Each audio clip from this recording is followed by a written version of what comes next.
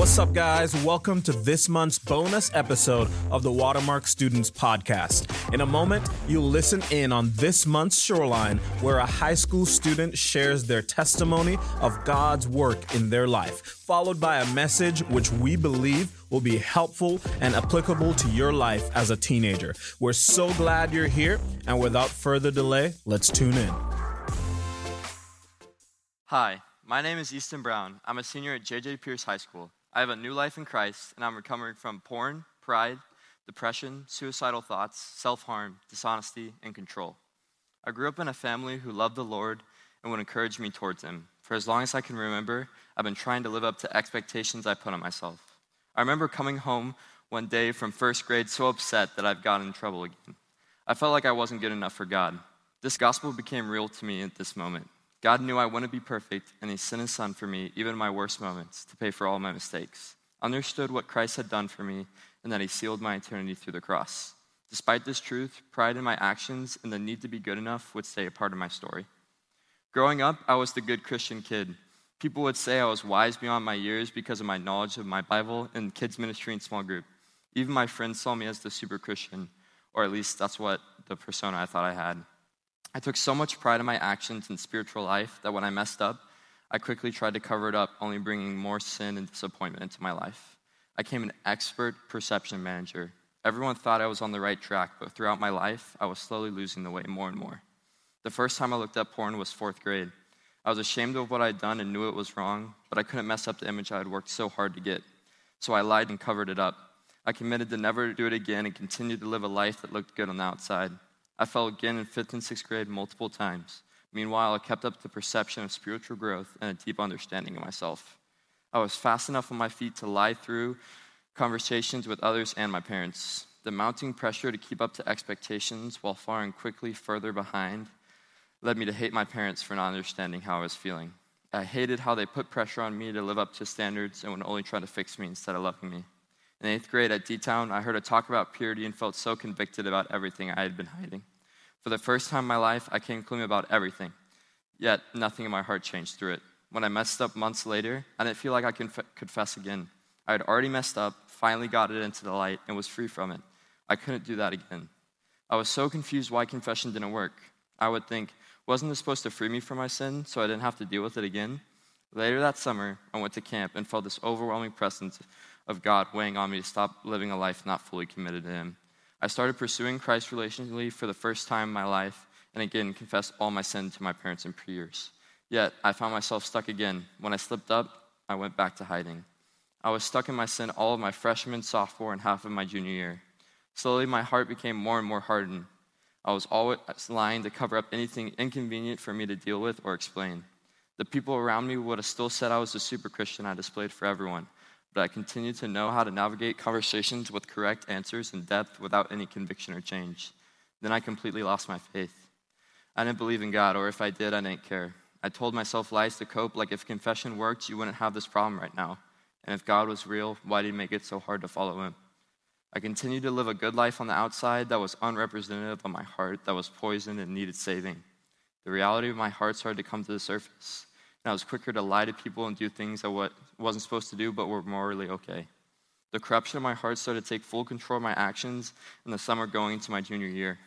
I started talking to a girl, and the relationship naturally progressed, and I crossed emotional and physical boundaries I said I would never cross. I remember hearing stories like mine when I was younger saying I would never get to that point. Honestly, I thought I was going great during this time in my life. I felt happier and more alive, and I could do anything I wanted. I enjoyed returning to sin again and again. I chased my comfort and happiness at all costs, yet everything I chased didn't fill me and only left me wanting more. As this relationship continued, I did my best to hide it from my friends and family. Still, rumors started to grow around my relationship, and I saw a text on my parents' computer from someone who wanted to talk to my dad about the things he had heard about me. In December of 2021, everything I had fought for came crashing down. I knew I had to expose everything before my parents found out themselves. That night was the scariest night of my life. I told my parents everything I had been hiding, including my porn addiction and the relationship I had hidden from them. As everything I kept in the darkness came into my light, my friends distanced themselves from me and wouldn't talk to me. I remember a night as everything was unfolding, sitting in my car afraid to start driving because I didn't know what I would do behind the wheel. My parents met me with grace and love despite everything I'd been hiding. My dad wrote me a note the next day saying, "This is day 1 of your journey towards freedom. It is now day 298 of my journey, and it wasn't easy, yet God was faithful through it all." I wrote in my journal a few weeks later saying, "I can't see any of this ending well or going any differently than I did the last couple of times. I sneak around, it's what I do best." For the first time in my journey, I didn't hit rock bottom. Rock bottom had hit me. I felt broken and lost, and I had no solution to my problem, and still wanted nothing to do with faith or God. But out of obedience to my parents, I started reading a book called Freedom Starts Today by John Elmore. The first page says, "Traditionally, as people war against sin and fall, they feel it didn't work and give up trying." I couldn't think of words that better described how I felt. Over the following months, the Lord did a work in my life that I can't explain. As people around me started to invest in my life, I stopped feeding my flesh and fed my spirit through prayer and reading His Word. I saw the power of verses like Galatians 5:16, "But I say walk in the Spirit, and you will not gratify the desires of the flesh."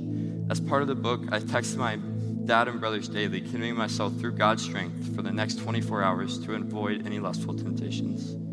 The solution to my supernatural sin issue was a supernatural strength that only came from God. Daily repentance and daily dependence on the Lord to give me strength and change my desires allowed me to start experiencing freedom I'd never experienced before. When my flesh grew weaker and my spirit grew stronger, I began to see God change my desires into things of Him. The change wasn't quick or fun, and there were many hard days. It was slow and painful, and I fell back into sin multiple times. But I started to grow through daily repentance. There were several nights when I was depressed and didn't know if I wanted to continue to fight. But looking back, I see how God was with me through it all. He gave me so much peace during challenging situations. He created a community around me that I could go to with my struggles and get biblical advice. He created convictions in me that I never had felt before and strengthened me to pursue holiness. He allowed me to go to the girl and apologize for I'd misled in that relationship. I got to ask for forgiveness from my friends for lying to them and not being in the light as Jesus calls me to be. I've experienced over 10 months of freedom from porn, but my prayer remains the same, that through God's strength, I would be able to stay free from lustful temptations for the next 24 hours. God continues to teach me dependence on Him in everything I do and the practice of renewing my mind on His Word. All the change I've seen in my life and the freedom I see now is not because of my work or because I've made it. It has only been God in His grace revealing Himself to me, making a change I could never. I continue to pursue holiness, but I know that Christ is the only one that can change me. And while I'm here on earth, I will never be perfect in my faith. I'm still broken, hurting, and still struggling with fully believing and trusting God. But in His grace, He continues to remind me of the truth through the Spirit and the amazing people around me. I don't know if there's anything I could have said to myself while I was in my sin to change, but to those with stories similar to mine, my advice is that sin will always lead to death, and life in Christ will lead to joy, peace, comfort, and freedom that can be found in Him. I wish I had believed these truths, and the crazy part is the Bible is so clear about it. The thief comes only to steal, kill, and destroy. I came that they might have life and have it abundantly. John 10:10. I don't know where you are tonight in your relationship with Christ, but know that there is freedom and life to be found in Him. I pray that you wouldn't have to experience all the consequences of sin before you decide to trust and depend on the Lord entirely. I pray that you wouldn't wait to confess and miss walking in the freedom He offers. Thank you for letting me share. Amen. Well, hey everyone. My name is Will McIlroy. If we haven't got to meet, I'm the Shoreline men's coordinator, and I'm excited to be here tonight and to just get to continue our series called See You at the Shoreline. And if you're new to Shoreline or if you're not familiar with the history of Shoreline, I want to tell you why we call ourselves Shoreline, why that's the name of our ministry. And the reason why is if you read the Gospels, Matthew, Mark, Luke, and John, then you'll see a common theme that shows up.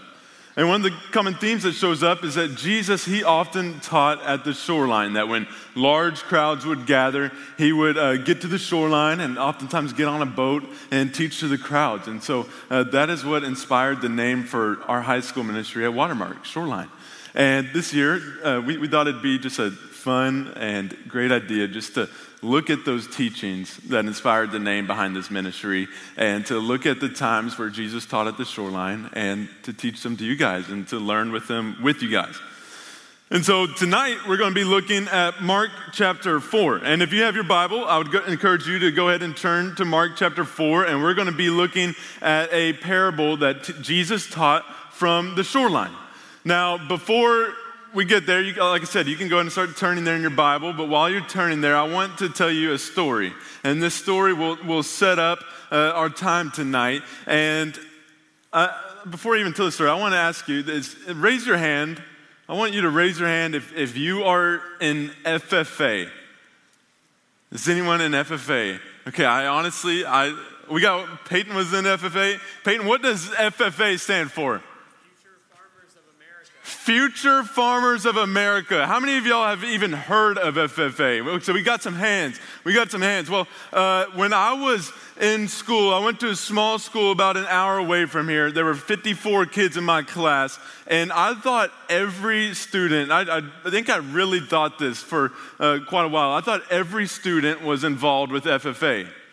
Because when I was in school, that was like the cool thing to do. Like all the cool kids, they were future farmers of America. And now, I'm no farmer, but I was like, to fit in, I gotta go to FFA. And so what you may not know this, but people in FFA, they do things such as like raise cattle, or they raise, what else do they do? They raise chickens, they judge milk. There's a milk judging team. My sister, she actually got a full ride scholarship because she was one of the best chicken judgers, poultry judgers in the state.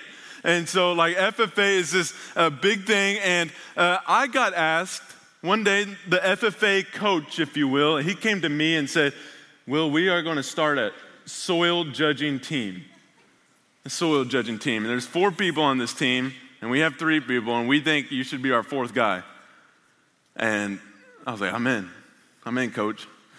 And so he's like, okay, we have a competition like this weekend. He's like, can you make it? I'm like, I can make it. And so me and these 4 guys, we get in a van and we go to this farm. And here's a picture coming up just to give you an idea of what we're doing. Now, that's not me. This is like a stock photo of kids land judging. But believe it or not, every spring, I want you to think about this when springtime comes around. There are groups of kids getting in vans and buses, going across the country to sit on piles of dirt and judge soil. And so I get to my first competition, and my coach, we get off the van, and he nudges me. He says, hey, you see that guy? And he points to this guy. He's got a mullet. He's probably 6'4". He's got nice cowboy boots, some nice blue jeans, like a button-up shirt, a cowboy hat, and a turkey feather in the hat. And he looked like a man. And my coach tells me, he's like, that guy's the best soil judger in the state. And I'm like, okay, I get it. And so I made it. When he told me that, I was like, I'm going to do whatever this guy does for this whole competition. Like it's probably 3 hours long, and you're going from pile of dirt to pile of dirt, and you're filling out a Scantron that's like, how sandy is the soil on a scale of 1 to 5? How much clay is in the soil on a scale of 5? Question like words like loamy. I've never heard the word loamy in my life, but it's like, how loamy is this soil? And this guy, I'm following this guy, and the first thing he does, he goes to a mound of dirt, he picks up a handful of dirt and just eats it. He eats it, and I'm like, I guess I got to eat this dirt, right? And so I start eating the dirt, and I start, like he does, I'm like, man, it's like, how sandy is the soil? I'm like, it just tastes like dirt. I don't even know. And so we go through the competition, and there's about maybe 200 people here, and I'm bottom 10. Like I got bottom 10 was my result. And I was like, what did I do wrong? I did everything this guy did. And my coach, when we had our next competition, he didn't even tell me. I didn't get asked to go back. Like he found a 4th guy because I was so bad, and he didn't even tell me I got kicked off the team. But that was my experience with land judging. And now, if you've already turned your Bible to chapter 4 of Mark, then you know why I started with that story. Because tonight we're looking at the parable of the sower, otherwise known as the parable of the 4 soils. And if you don't even know what a parable is, it's simply this. A parable was stories that Jesus used and told to share deeper truths about God and his kingdom. And so we're looking at the parable of the four soils. And Jesus, he's going to describe four types of soils in this parable. And I think each soil represents different people in this room. So the reason I started the story, that funny story about me and my life being a land judger, is I want us to get in a similar mindset where I want you to judge the soil of your heart. Because the soils that Jesus describes tonight are the soils and states of your heart. So by the end of the night, I want you to honestly and authentically be able to judge the soil of your heart. So we're going to do that. We're going to start by reading Mark chapter 4, verses 1 through 9, and we'll skip a few verses and finish off the parable. But follow along with me as we read Mark chapter 4. So again, he began to teach beside the sea. Jesus began to teach beside the sea, and a very large crowd gathered about him, so that he got into a boat and sat in it on the sea. And the whole crowd was beside the sea on the land. And he was teaching them many things in parables. In his teaching, he said to them, "Listen, behold, a sower went out to sow. And as he sowed, some seed fell along the path, and the birds came and devoured it. Other seed fell on rocky ground, where it did not have much soil, and immediately it sprang up, since it had no depth of soil. And when the sun rose, it was scorched, since it had no root. It withered away. Other seed fell among thorns, and the thorns grew up and choked it, and it yielded no grain. And other seeds fell into good soil and produced grain, growing up and increasing and yielding 30-fold and 60-fold and 100-fold. And he said, he who has ears to hear, let him hear." And so imagine with me, Jesus is on a boat. He's teaching a large crowd. His disciples are there. And then afterwards, when he's done teaching, the disciples and a few others, they're kind of curious, right? They're kind of curious, and they're wondering, what did Jesus mean by that parable? And they ask a great question, and it's a question that some of you should ask anytime you're reading God's word and don't understand it. You should ask, what does that mean? And so they go to the source. They know that they can't figure out the meaning by themselves, and so they go to Jesus. They're like, "Jesus, can you explain this parable to us?" And so let's look at verse 14, because Jesus is gracious enough to just blatantly describe what what point he was trying to get across. And so verse 14, Jesus picks up and is explaining this parable. He says, "The sower sows the word." And so the seed that the sower and the farmer was throwing out, what does that represent? That represents the word of God. And so the sower is sowing the word. "And these are the ones along the path where the word is sown. When they hear, Satan immediately comes and takes away the word that is sown in them. And these are the ones sown on rocky ground, the ones who, when they hear the word, immediately receive it with joy. And they have no root in themselves, but endure for a while. Then when tribulation or persecution arises on account of the world, immediately they fall away. And others are the ones among thorns. They are the ones who hear the word, but the cares of the world and the deceitfulness of riches and the desires for the other things enter in and choke the word, and it proves unfruitful. But those that were sown on the good soil are the ones who hear the word and accept it and bear fruit 30-fold and 60-fold and 100-fold. So that's a parable. And now I want to break it down. I want to work through each soil, the first soil, second, third soil, fourth soil. I want to talk about each soil. And like I said at the start, I think there are students in this room that represent each soil. And so I want us at the end of the night to honestly reflect on this passage and this parable and what we're about to talk about. And for you to honestly reflect and ask yourself, which soil am I? So let's look at the first soil. I call this soil, I gave them kind of names. I think this may be helpful for you to understand. But the first soil, I call it the unmoved soil. The unmoved soil. And so again, this one is described in verse 15. This is the first soil, the unmoved soil. This is how Jesus describes the unmoved. He says, "And these are the ones along the path where the word is sown. When they hear, Satan immediately comes and takes away the word that is sown in them. That's the unmoved soil. So who are these people? Like practically, who are these people? I think these are the people who, they may be the ones who are actively rejecting God's word and the gospel. These may be the people, that they're like, I'm an atheist, I'm proud of it, or I don't even believe in Christianity, and like, I'm proud of that. They're just actively rejecting God's soil. That is someone who I would say is in the unmoved category. But there's another type of person who is also, I would say, in the unmoved soil. And that person was me. That was Will for most of his life. For the first 18 years of my life, here's how it went. Every Wednesday night, I went to small group at my church, to youth group. Every Sunday, I went to church, and that was my life. No sports. My parents wouldn't let us go to sports in places Sunday. Like if rain, snow, hail, like we were going to church on Sunday. I was there every Sunday of my life. But if you would have asked me when I was 16 or 17, if you would have said, hey, Will, do you believe in Jesus? I would say, absolutely. Now, if you would ask me, well, what does that mean? I don't know. Do you believe in the gospel? Yeah. What's the gospel, Will? I don't know. That would have been my answer when I was 16, 17, because I was unmoved.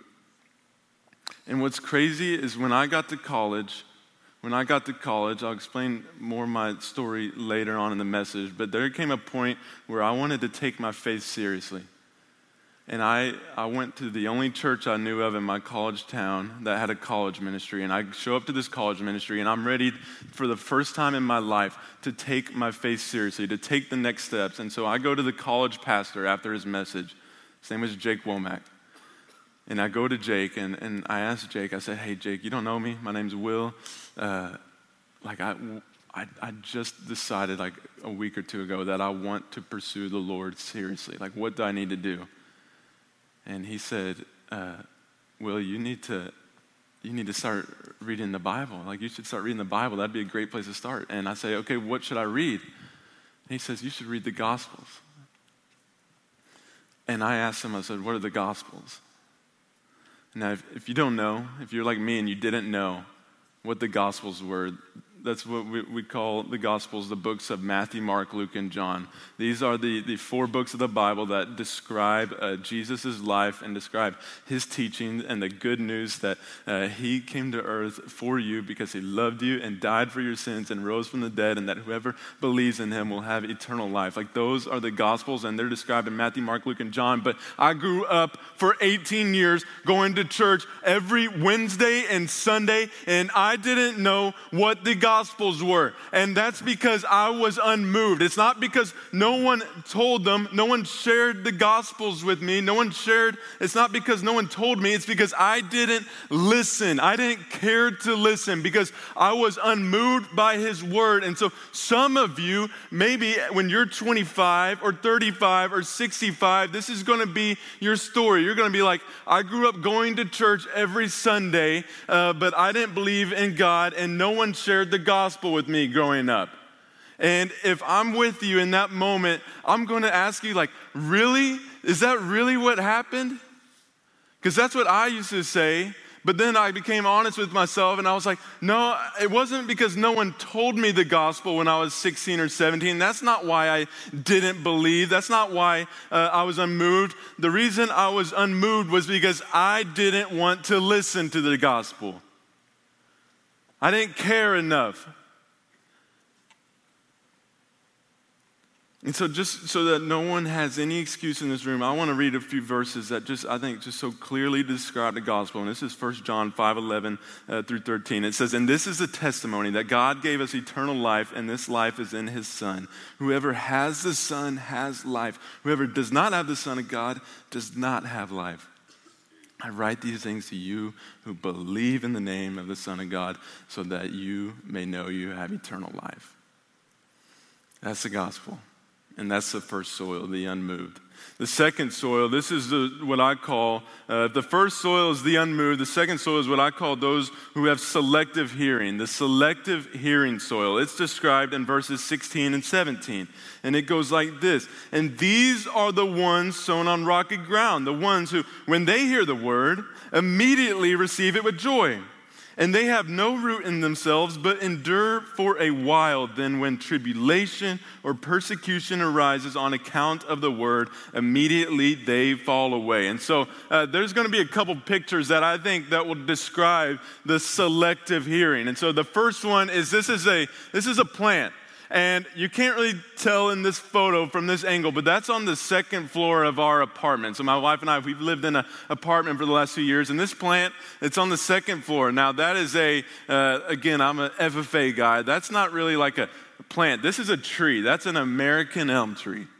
And I thought it was funny that this plant was growing on our balcony in this little tiny crack. And so I was watering it. Like I started watering it every week. I was like, I want this thing to just like grow into this big old tree. And just, I think it'd be awesome. And so I started watering it every single week. Well, this past summer, it was a pretty hot summer, as many of you guys know. And the students team, we took some students to the Dominican Republic on a discipleship trip. And we were gone for a week, and my wife, she forgot to water it for me.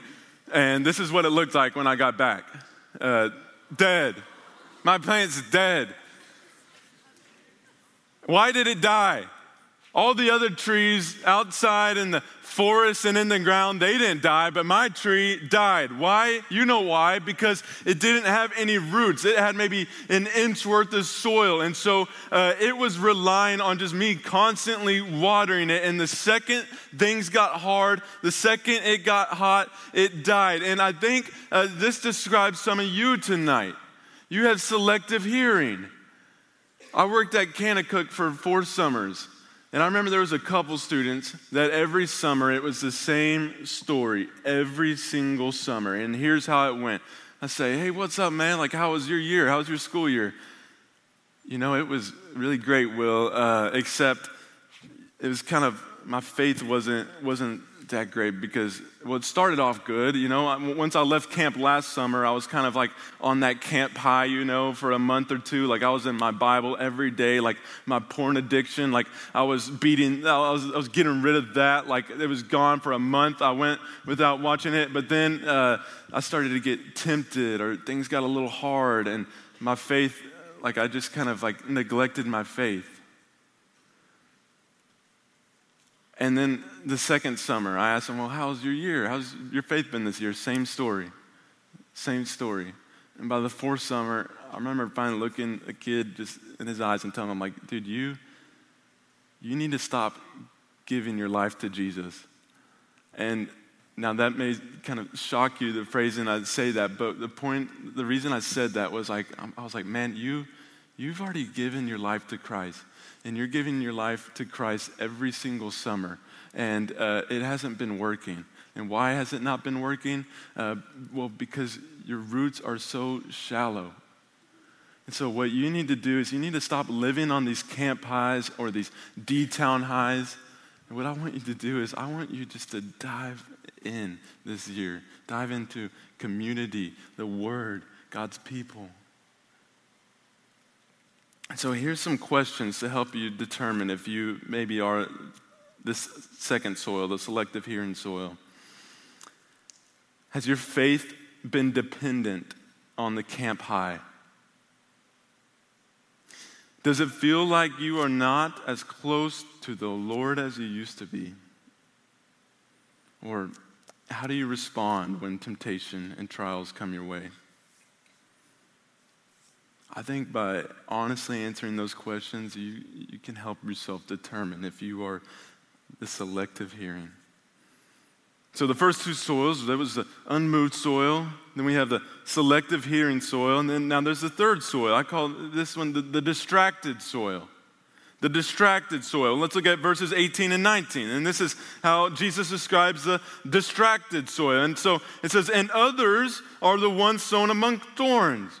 There are those who hear the word, but the cares of the world and the deceitfulness of riches and the desires for other things enter in and choke the word, and it proves unfruitful. And now let me tell you something. I've been doing high school ministry either part-time or full-time for the past 6 years, and I have met with, at this point, probably thousands of students in the Dallas area or the general Bible Belt area of the nation. And I would say without a doubt that most of you tonight fall into this third category, this distracted soil. The distracted soil. And to describe this soil, I actually got a plant. I went to Trader Joe's and bought a plant. And now let's pretend this plant represents your faith and that there's been a real faith in your life. Maybe it was at Crossroads, when you were in the Crossroads, or at Wake, or when you were younger. Maybe you have Christian parents and you grew up in a great home and you're like, man, I genuinely have a faith, Will. Like, I'm not the unmoved soil. And like, I genuinely try to get in God's word and go to small group. And it's like, there's like a real faith there, Will. And I'm like, that's awesome. But I think some of you may have that, but you're a little distracted. And so what I mean by that is I lead a 7th grade boys small group.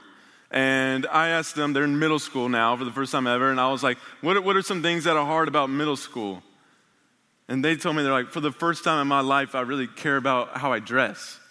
These are 7th grade boys. And so I'm sure some of you guys, now that you're in high school, that's really true for you. And so here's your faith, right? That's important to you, but maybe you're starting to get a little distracted and you're really just prioritizing how you dress, what you're going to wear. So let's put that on top. And then a lot of you play sports, right? You play sports, which is a great thing, but that marks your life. The sports, they mark your life. So we'll just put that right there. And then some of you, you're like, I'm not going to be in high school forever. I want to go to college. And so the grades, you're like, I need to start making good grades. And then that starts ruling your life. And then you get a job. You got a summer job. And you're like, man, the money is great. So I'm going to start caring about money. And then you have a phone. And now your parents have let you have Snapchat and Instagram and TikTok, and it's awesome, and your screen time's crazy, and that's all you care about, and not that those are bad things, but they're ruling your life. And so now this is what your faith looks like. It's there. It's kind of there, but it's covered up. It's been overshadowed by the distractions of this world, and I think that's where most of you are tonight. Now, are these bad things? Of course they're not bad things. You need money. You need clothes. I ran track and cross country in college. I love sports. If you want to do sports, I encourage you to do sports. But some of you want God's kingdom. You want God's kingdom. But what you really want more is you want to build your kingdom on top of God's kingdom. And so here's a question to describe soil number 3 that I want you to ask yourself to maybe help you determine if you're the third soil. Is your faith the same as it was 5 years ago? Is your faith the same as it was 5 years ago, or maybe even 1 year ago, or 10 years ago? And what I mean by that is if I asked you, said, hey, how have you grown in your relationship with God since you were in Wake, or since last year? And if your answer is like, I don't know, or not much at all, or in fact, it's maybe gotten worse, I've gotten further from the Lord, then I would say, I think maybe you've begun to prioritize and distract yourself with the things of this world. So those are the first 3 soils: the unmoved soil, the selective hearing soil, the distracted soil, and now there's one more soil. And I just call this one the good soil. The good soil. That's what Jesus calls it. And let's look at verse 20. How does Jesus describe the good soil? Well, he says this, but those that were sown on the good soil are the ones who hear the word and accept it and bear fruit 30-fold and 60-fold and 100-fold. And so out of all the 4 soils, the one that Jesus describes the least is this soil, the good soil. And the reason I think he spends so little time describing the good soil is because you know it when you see it. You know it when you see it. All of you know it when you see someone who has received God's word, accepted it, applied it to their lives, and they haven't kept it to themselves, but they're like, I want to go share this with others. And there's one guy in my life that I always look back on for encouragement, that I know that he is what we would call like good soil. He's got the softest heart, and is just always listening to God and what God's will is for his life. And his name is Pastor John. And a few of you in this room, y'all know Pastor John, and there he is right next to Jermaine and Kaylee. And this was in Key West. We went down to Key West and took students there 2 years ago for a discipleship trip and met Pastor John. And I love this man because when I met this man, there was just a overwhelming joy on his heart and a desire to share God's word and his truth with his people in Key West, Florida. And he's Haitian, and something about Pastor John, and he's a bright man. He got his master's in mechanical engineering. He could be doing a lot of really well-paying, successful jobs. But what he decided to do instead when he moved to Key West from Haiti is he decided to go work at a heating and air business on the side and then spend most of his time pastoring a church that reached out to the Haitian refugees. And we did a VBS this week, and there was probably 40 or so students that showed up every day. And I could tell, even though they were young, they had the utmost respect for Pastor John. And I remember asking Pastor John, I was like, why do these students love you so much? And he just says, he told me it's because they know I love them, and they know I love their parents, and they know that I would do anything for them and their parents. And that was a man that I just know without a doubt, he has set aside everything, every distraction. He has laid aside all for the gospel, all for Christ. And when he gets to heaven, I think there are going to be hundreds of people from Key West that they're going to be like, the reason I'm here, the reason I'm worshiping God in heaven is because of that man. It's because of Pastor John. And so I think he is someone who describes that for soil, the good soil. And I think there are some of you here tonight that soil describes you. But I think it could be true for all of you tonight. And I'll close with this, is that I think it would be easy, at least for me, to have been discouraged if I were being honest with myself. And for some of you, you may feel discouraged at the end of this message, and because you answer some of those questions and you'll be like, man, Will, the selective hearing soil, the camp highs, that's described my faith. Or the distracted soil, that's me. Like I love God, but I love other things a little more. That's me. And you feel discouraged. And so I want to give you just some hope, just the greatest hope. And I'll finish with my story. And I hope it gives you some hope. Because the soils, it's not, just because you're one soil tonight doesn't mean you can be a different soil tomorrow. And so what happened to me is freshman year of college. Again, I grew up in the church, but when I get to college, I'm like, this is my chance. This is my chance to be my own man. I had a strict dad growing up. And so when I get to college, I was like, I'll finally be free to do whatever I want, to live life as I want, and so that's what I'm going to do. And so I get to college, and I start partying, I start dating girls, I start putting my entire security in my sports, which was cross country and track, and that's all I cared about. And then I hit rock bottom, or as Easton would say, rock bottom hit me, because I found out that this relationship I was in was suddenly gone, and then I got injured. I couldn't run anymore. My team was counting on me. And then I checked my grades for the first time that semester, and I realized I was failing half my classes. And so, as Easton said, rock bottom hit me. And then a guy on campus, when I was in the midst of just that rock bottom moment, he came to me and shared the gospel with me and said, hey, Will, like you can be saved tonight. And all you have to do is just believe that Jesus is Lord and confess with your mouth that Jesus raised from the dead, and you will be saved. There's nothing else you need to do. There's no works or anything you need to do. And so I did that. And then I went and got plugged into that church that I mentioned earlier. And met Jake Womack, who I mentioned earlier. And I started to do, by the power of the Holy Spirit, I started to do the things that a lot of you have said you were going to do.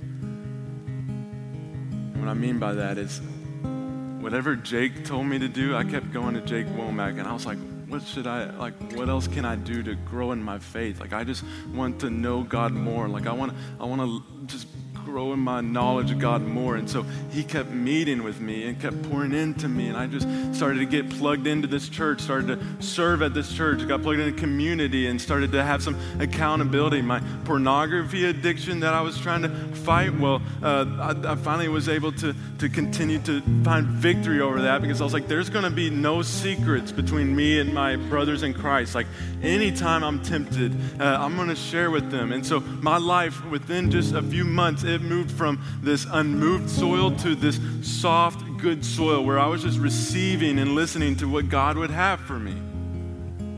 And I think that can be true for you tonight. And now 6 years later, every day is a battle where I have to make a decision. Like today, this very hour, am I going to be the unmoved soil?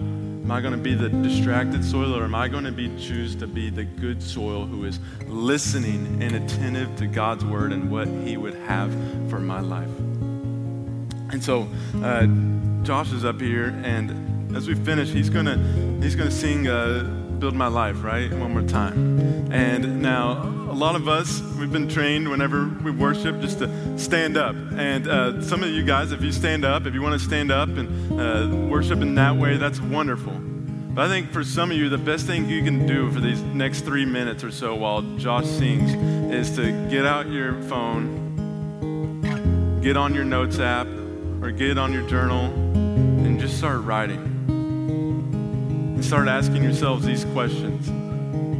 Which soil are you tonight? And then I would encourage you, before you leave tonight, to share with someone. If there's anything you've been hiding or holding on to that's just been burdening you, then I would encourage you to find freedom through sharing with others, whether that's your leader, a friend, or anyone.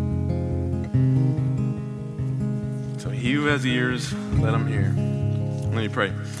Dear God, I thank you for this day, and I thank you for this message and just this parable. And I pray, God, that we can begin to listen to your word and your truth and what you would have for our lives. And that no matter what soil we are tonight, that I pray there is no shame in this room or no guilt in this room, but just that your spirit, God, would just show us truth and give us this conviction through your spirit to make the changes that we may need to make, or make the confessions that we may need to make in order to find freedom, God. And so we love you and we need you. In your name I pray. Amen.